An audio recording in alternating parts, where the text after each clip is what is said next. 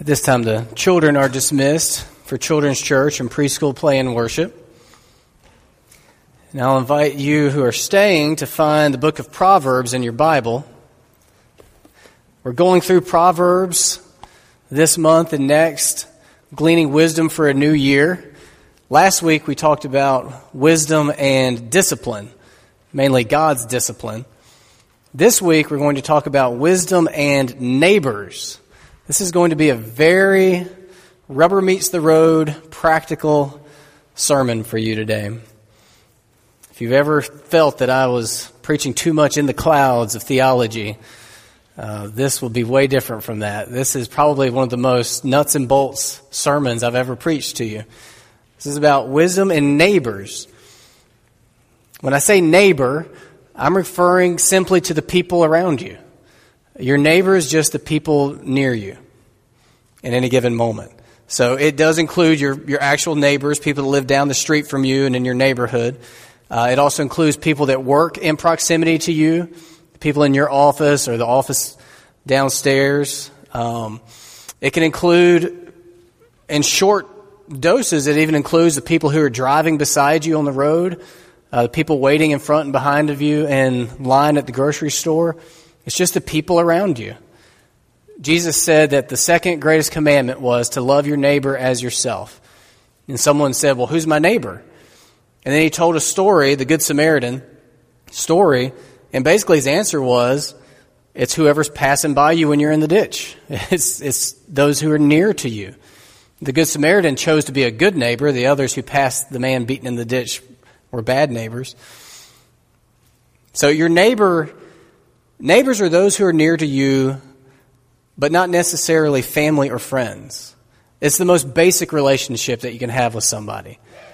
You know them, but they're not your brother or sister or father or mother, and they may not even be a friend that you guys hang out and you have a lot in common. Now they could be. I grew up in what I called Broadwayville, which was my house was sort of in the center here. It was my house. I was just a kid. It was my dad's house, and then my grandparents, his parents lived over here across a field, and then my uncle, his brother, my aunt, his sister, and then my other uncle and his family. So we were neighbors and family. So family members, you have certain obligations and responsibilities to that go a little bit above and beyond just neighbors. And friends, you have some obligations and responsibilities toward that go a little bit above neighbors. But right now, we're just not talking about those. We're just talking about neighbors, just the people around you. Okay? Now, what we're going to see is that our relationships with our neighbors ends up being really important to our well-being and the quality of our life. And so Proverbs has a lot to say about it. So before we start reading it, though, let's pray together.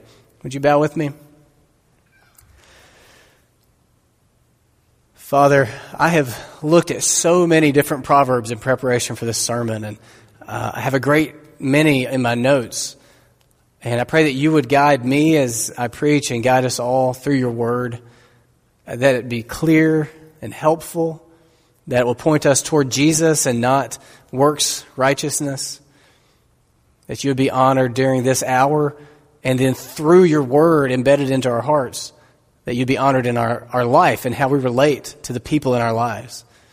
In Jesus' name, amen. Thank you.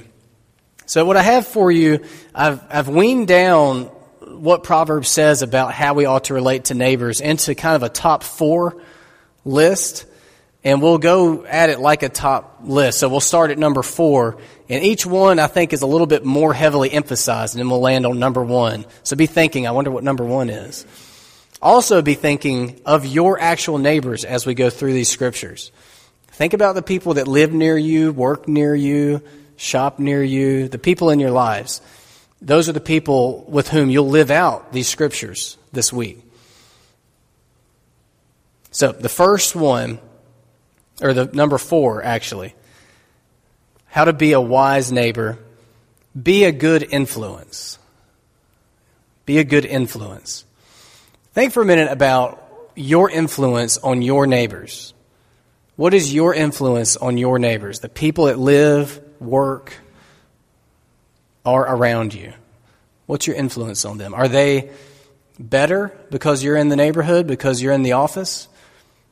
Are they worse because you're in proximity to them?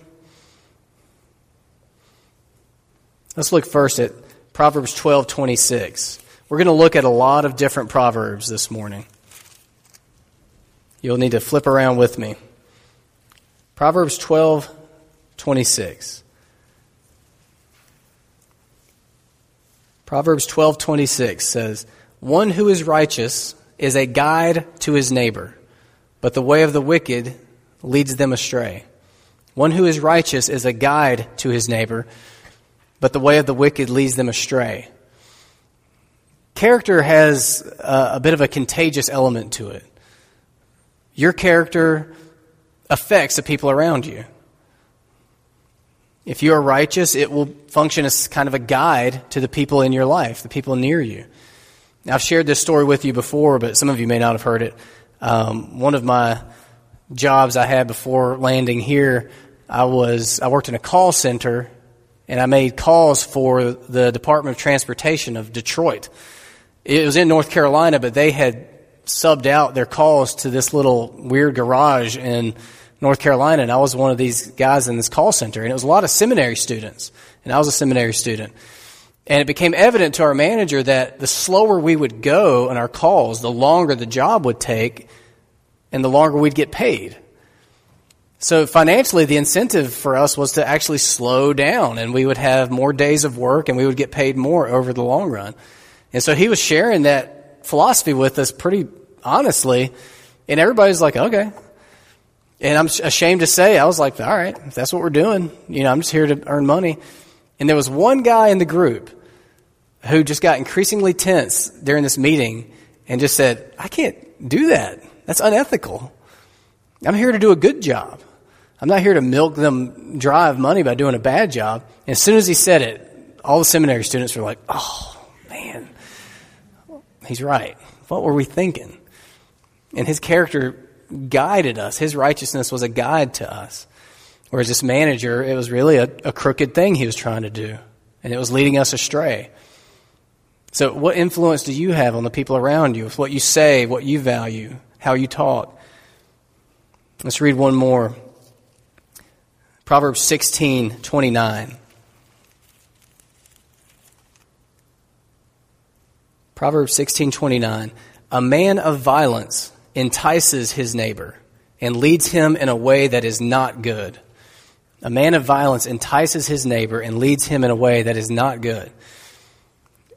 Peer pressure is not just for middle school. Peer pressure is a continuous factor in our lives, even as we grow into adulthood, even senior adulthood. The way we live exerts a pressure on the people around us. They'll either go along or not, but we are always putting this pressure on the people around us, even when we don't realize it. And the wise person becomes aware of the pressure they're putting on the people around them and makes it a good influence. When we lived in Raleigh, I was a broke seminary student, and I married Meredith, as you might have guessed, and she worked for a company up there in Raleigh where the people she worked with were very affluent. And it kind of exerted a pressure on us to be a little bit more materialistic, to feel like we need to drive a little bit nicer car. We need to dress a little bit more nicely. It was a bit of a peer pressure situation for us, even as adults, early in our marriage. So the first wise tip for being a wise neighbor: be a good influence. What kind of influence are you having on the people around you? The second one, this one's emphasized a little bit more. This would be, number 3. I can't seem to get this countdown format in my mind. Number 3. This one is not one that I would have made up, but it's in Proverbs quite a bit. Be financially free from your neighbors. Be financially free from your neighbors. Look with me at Proverbs 6. Proverbs 6, verses 1 through 5. My son, if you have put up security for your neighbor, have given your pledge for a stranger. If you are snared in the words of your mouth, caught in the words of your mouth, then do this, my son, and save yourself. For you have come into the hand of your neighbor. Go, hasten, and plead urgently with your neighbor. Give your eyes no sleep, and your eyelids no slumber. Save yourself like a gazelle from the hand of the hunter, like a bird from the hand of the fowler. Now in verse 1, he says, if you have put up security for your neighbor, and then urges them to urgently get out from that snare. What he's talking about is a practice where you could vouch for your neighbor in such a way that you would become obligated in their debt. So it's sort of like co-signing for a loan, but you would be with your neighbor to the lender saying, I'll vouch for them, and if they fall through, you can take my house. And he's saying, never ever do that for a neighbor. Don't do that for a neighbor. Now, I know that may seem like it has a very narrow application, but I think it connects to a broader principle in Proverbs. And you don't have to flip to this one, but I'll read it real quickly. Proverbs 22:7. The rich rules over the poor, and the borrower is the slave of the lender. Generally speaking, debt is foolish. Generally speaking, debt is foolish. And especially debt on behalf of another. Okay, we're just talking about financial debt here. I think the principle beneath this is don't get financially entangled with your neighbors. So some more practical applications for us than co-signing loans, which probably doesn't happen very often. I think that it's wise to be slow to borrow things from a neighbor. You know, I borrowed my girlfriend's father's car to drive her to the senior prom and wrecked it. And it doesn't get much worse than that. I would have so much rather wrecked my own car than my girlfriend's father's car. I think it's wise to be slow to borrow things from neighbors. I think it's wise to be slow to lend things to neighbors unless you're willing to never see it again. It's probably better and more Christian to give things than to lend things. But if you do lend things, you need to be sure in your own heart that you're okay with never receiving it back, because if you lend your neighbor your lawnmower and they mess it up really bad and you get it back, are you going to seek retribution and permanently damage that relationship with your neighbor? Are you just going to let it go? It can get really complicated. I would be very hesitant to enter into joint financial endeavors with neighbors. I read a story about two doctors that worked in the same practice, and one of them found this great real estate deal. It was going to cost millions of dollars, but it was half of what it should cost. And if he could just get somebody to go in with him and purchase it, they could flip it and sell it and make tons of money. And so they went in on it together, and it just went terribly. They ended up split parting ways, lost their practice, lost the friendship, lost everything.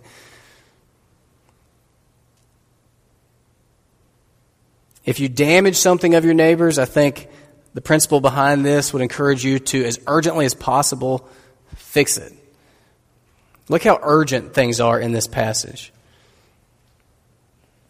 Do this, my son, save yourself. You've come into the hand of your neighbor. Hasten, plead urgently with your neighbor. Give your eyes no sleep and your eyelids no slumber. Save yourself like a gazelle from the hand of the hunter, like a bird from the hand of the fowler. When we get financially entangled with our neighbors, we get caught up like an animal in a trap. And the wise Christian resolves it as quickly as possible.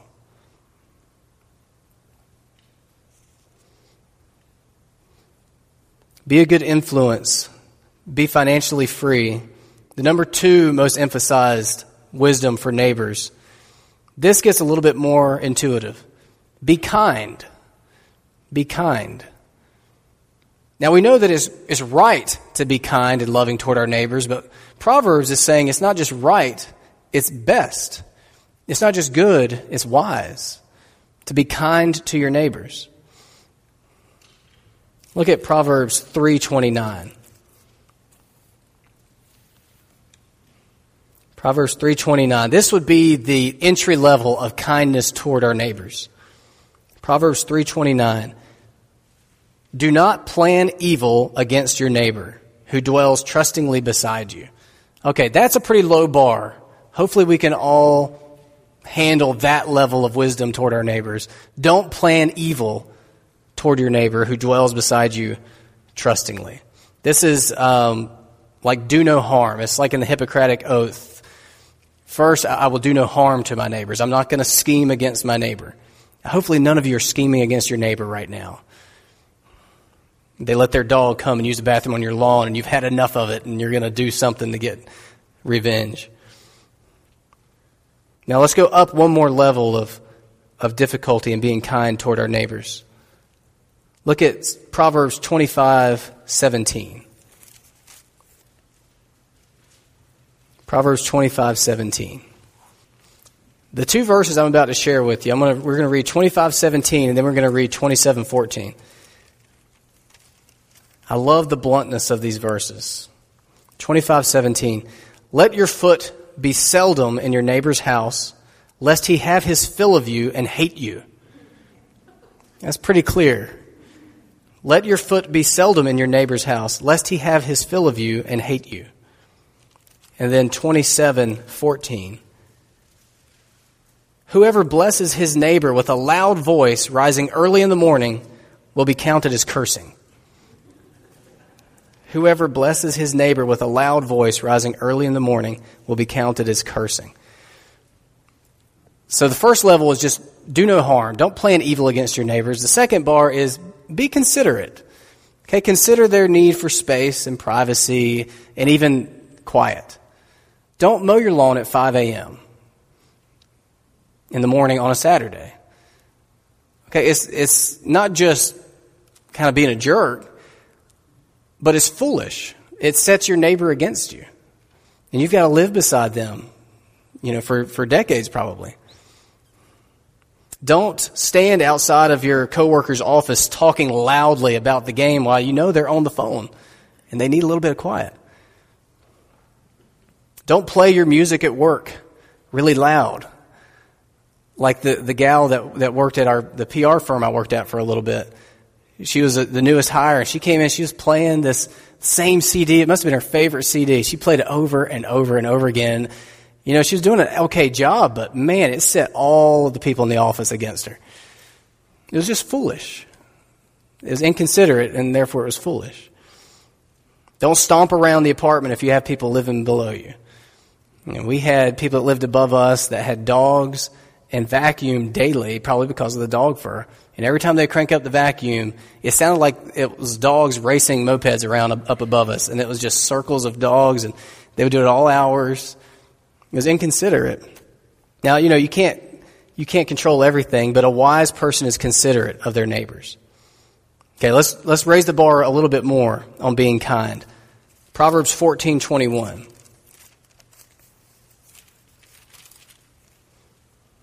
This one has more to do to our disposition toward our neighbors.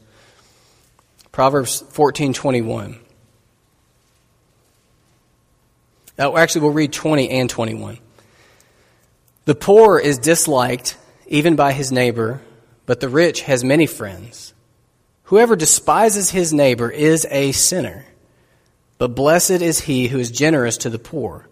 Whoever despises his neighbor is a sinner, but blessed is he who is generous to the poor. Now, what this is talking about is, people in need of help, who are genuinely in need. Okay, but it's put into the context of this neighbor principle, the people in our lives. Generally, you'll find that you are drawn to people who have some wealth, have some ability to pay you back or sustain themselves, not be a burden on you. And generally, you will be predisposed to shun or turn away from those who are poor, have no ability to pay you back or to reiterate the friendship. What this is saying is the wise person will not despise, hate, or turn his back on his neighbor, even if they are very poor. Okay? If whoever despises his neighbor is a sinner. Despises, hates. So who is it that's in your sphere, in your life, that you despise or hate? Because that might say more about you than it does about them. It says whoever despises his neighbor is a sinner.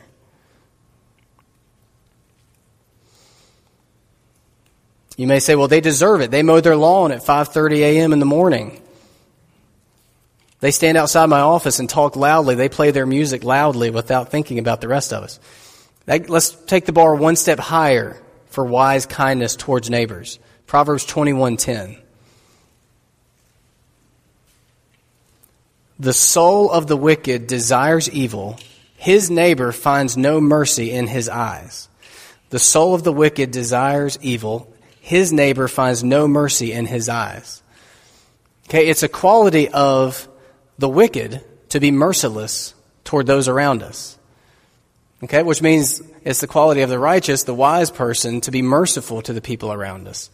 Remember, mercy is not giving someone the penalty that they have earned for themselves. God has been merciful toward us that he doesn't damn us. Okay, he could just snuff us all out because of our sin and rebellion, but he's merciful. This is saying the wise person is merciful to those around them, toward their neighbors. So let's be wise here and be kind and be slow to take offense because of our neighbors. Be slow to hold a grudge because of our neighbors. Be slow to call animal control to come and pick up your neighbor's dog that keeps getting loose and getting into your yard and messing up your flowers. Be merciful. Be slow to call HOA on your neighbor whose grass is too tall. Be slow to file a complaint at work. Try to be merciful to your neighbors, toward the people around you. Which leads us to the final one, the number one way to be a wise neighbor. Can you guess what it is? I haven't put it up there yet. Be careful with your words. This is probably the most emphasized thing in regard to neighbors in Proverbs. Be careful with your words. And we're certainly not going to read all the scriptures in Proverbs about this, but let's start at Proverbs 11, 9 through 13. Proverbs 11, 9 through 13.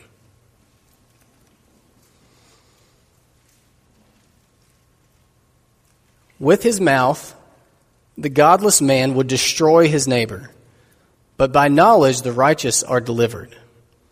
When it goes well with the righteous, the city rejoices, and when the wicked perish, there are shouts of gladness. By the blessing of the upright, a city is exalted, but by the mouth of the wicked, it is overthrown. Whoever belittles his neighbor lacks sense, but a man of understanding remains silent. Whoever goes about slandering reveals secrets, but he who is trustworthy in spirit keeps a thing covered. Verse 9 says, with his mouth, the godless man would destroy his neighbor. Words can be extremely destructive. And we have a great controversy going around in our culture now about gun safety and background checks and waiting periods.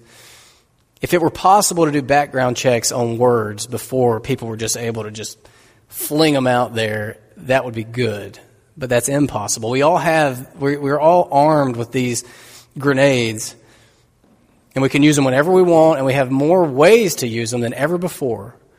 With in our pocket access to Facebook and Twitter and email. And remember, your words are really powerful, and they can be extremely destructive when it comes to relationships with your neighbors. There's a few ways they can be destructive listed in this passage I just read. Verse 12 talks about belittling. Whoever belittles his neighbor lacks sense, but a man of understanding remains silent. That word belittle there is the verbal expression of hating or despising. See, a fool belittles his neighbors, either to their face or behind their back. It's foolish. The alternative in verse 12 is silence, but a man of understanding remains silent. You know, your mother probably told you if you have nothing nice to say, then don't say anything at all. That's pretty good. That's pretty good advice. Silence is wise most of the time. Picture a really wise person. Just whatever comes to your mind. It's the wisest person you could picture, what they might look like. I'll bet their mouth is closed. Now picture just the most foolish person you can imagine. I'll bet their mouth is open.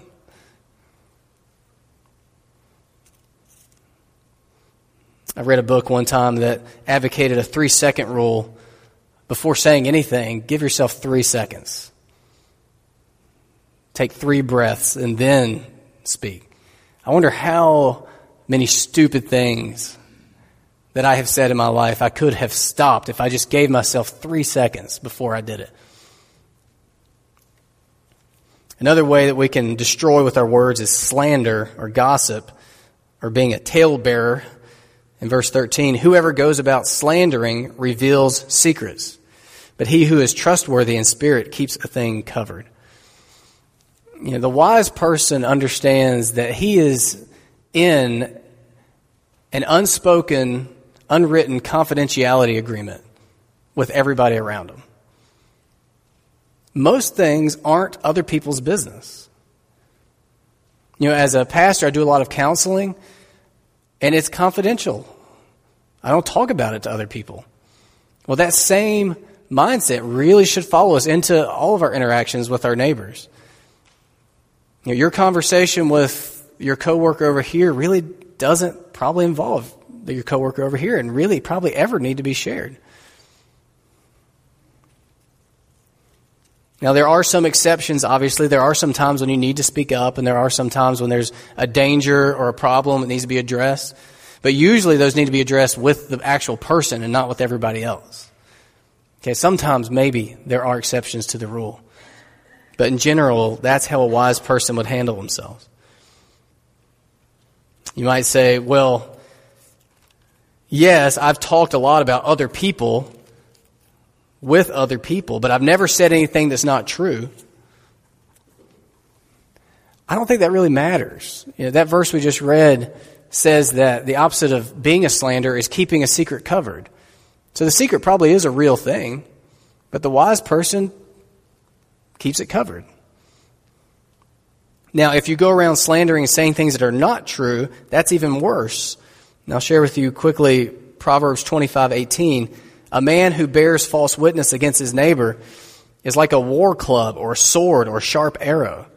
So if you go around and spreading things that aren't even true, then you're like an instrument of war against your neighbor. You wouldn't literally go up to your neighbor and club him over the back of the head like a caveman. But with our words, we do that when we say things that are not true or exaggerations. So if I have some hard interaction with my neighbor, Julia, okay, I'm trying to think of an example what that could be. Something happened with Julia and it went bad, and then I go over and talk to Steve about it, and I exaggerate a little bit. In his mind, what happened was a little bit worse than it actually was. Then if he goes and talks to Will about it and he exaggerates just a little bit, then in Will's mind it's that much worse than it actually was. And then by the time it gets over to Lee Jones, Lee thinks that Julia torched my house and that she just has a heart of evil. That kind of stuff happens, and it gets spread by fools. Gossip is spread by fools. Fools listen to it, fools talk about it. See, the wise man snuffs that stuff out. The wise woman snuffs those things out. And beware of the water cooler, the lunch break, your neighbor on the other side of the fence that likes to chew the fat about everybody's goings-on in the neighborhood. Beware of those. It's quicksand. And there's one more that I'll throw in for how we can be wiser with our words as neighbors. This is Proverbs 29:5. Proverbs 29:5. A man who flatters his neighbor spreads a net for his feet. A man who flatters his neighbor spreads a net for his feet. To flatter is to speak expressive but insincere praise to someone or about someone, especially when it's for your own self-benefit. Now, that's a word of wisdom for you people pleasers out there. Okay, you who would rather exaggerate the other way. Instead of exaggerating how bad Julia was, okay, she genuinely did let her dog come and use the bathroom all over my yard. And I don't go and say, oh, I love it. It's great. You're the best. Thank you for your dog. That's flattery, and it just entraps you. Okay, then it makes her believe, well, they must like it. And then it makes other people believe, oh, well, they are a fan of Julia. But then when she lets the dog go around and do that to everybody else's yard, then you're lumped in with her. I don't know why I chose you. You're just right there. Flattery is just as foolish as gossip. Flattery is just as foolish as gossip. It's just as dishonest. It's just on the other side of the coin. And really, it makes you just as bad a neighbor.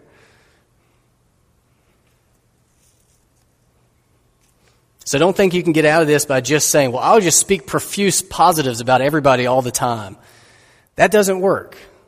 That doesn't work. It does take genuine wisdom to know when to say anything and when to say nothing, and when you do speak, what to say. Generally, the principle seems to be as positive as you can be within the constraints of what's true. Okay, and often we are a mess.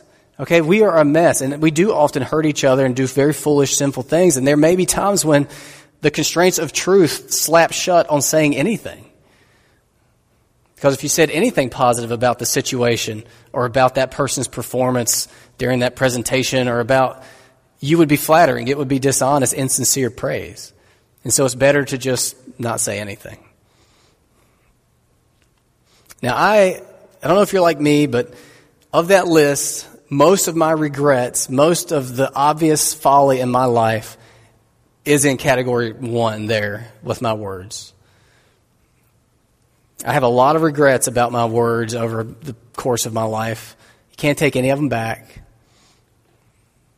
You can't really easily undo the damage of a lot of them. And as we look at these Proverbs, not just this week, but throughout this whole sermon series, it could be easy to begin to feel condemned and like you're just never going to measure up. And I just want to end on the gospel so that no one walks out of here feeling like that. Even if this week you have done awful on all 4 of these, okay, we don't gain right standing in God's eyes by doing really well at this. Okay, this is a guide for us to live well, to live the best way possible. But this isn't how you earn or maintain your salvation. Okay, you receive and enjoy your salvation through Jesus Christ alone by keeping your faith in Him and trusting in Him. There is now, therefore, no condemnation in Christ Jesus. So even for me, who still have lingering feelings of guilt over things I have said that I wish I hadn't said, there's no condemnation. Okay, there's opportunity to repent, receive forgiveness. There's a new life, new heart, the ability to grow in these things and to actually live this way. So I'll close on a verse that's outside of Proverbs. This is in 1 Corinthians. 1 Corinthians 1, beginning at verse 26. For consider your calling, brothers. Not many of you were wise, according to worldly standards. Not many were powerful, not many were of noble birth. But God chose what is foolish in this world to shame the wise. God chose what is weak in the world to shame the strong. God chose what is low and despised in the world, even things that are not, to bring to nothing things that are, so that no human being might boast in the presence of God. And because of Him, you are in Christ Jesus, who became to us wisdom from God, righteousness and sanctification and redemption. So that as it is written, let the one who boasts, boast in the Lord. We don't bring wisdom to the table with God at all. Today wasn't a checklist to see how well you measure up. We don't bring wisdom, we receive it from God. Today was a banquet, and Proverbs is a buffet where we come and we take this wisdom in. And in Jesus we can live like this. Jesus becomes for us wisdom, just like He does righteousness and sanctification and redemption. You know, most resolutions, we're into January now, most people's resolutions are completely behind them. Most people have given up on their resolutions. I won't make you raise your hands, but I'm curious if any of you have already given up on resolutions that you may have made. Some of you probably didn't even get through the resolution process. We give up on our resolutions because we can't just change ourselves and improve ourselves. Christianity isn't about resolve and resolutions. It's about resurrection. It's about, through Jesus Christ, God raising us from the dead and giving us new life. So let's not walk out of here resolved to be wiser neighbors. Let's trust in Jesus Christ. Let's follow Jesus Christ. And let's become wise in every way. Let's let this word begin to permeate our hearts and become who we are because we're new creatures in Jesus Christ. Let's pray. Father, thank you for your word. Thank you for addressing such practical details of life We have so many relationships, and many of us are so busy, and we have ways to keep in touch with so many people from our past, people that live across the country. It can be dizzying at times to know how to relate to the people right in front of us. But Lord, as Christians, I pray that you would help us to be wise in every interaction we have. This week, Lord, fill us with wisdom through your Son, Jesus Christ.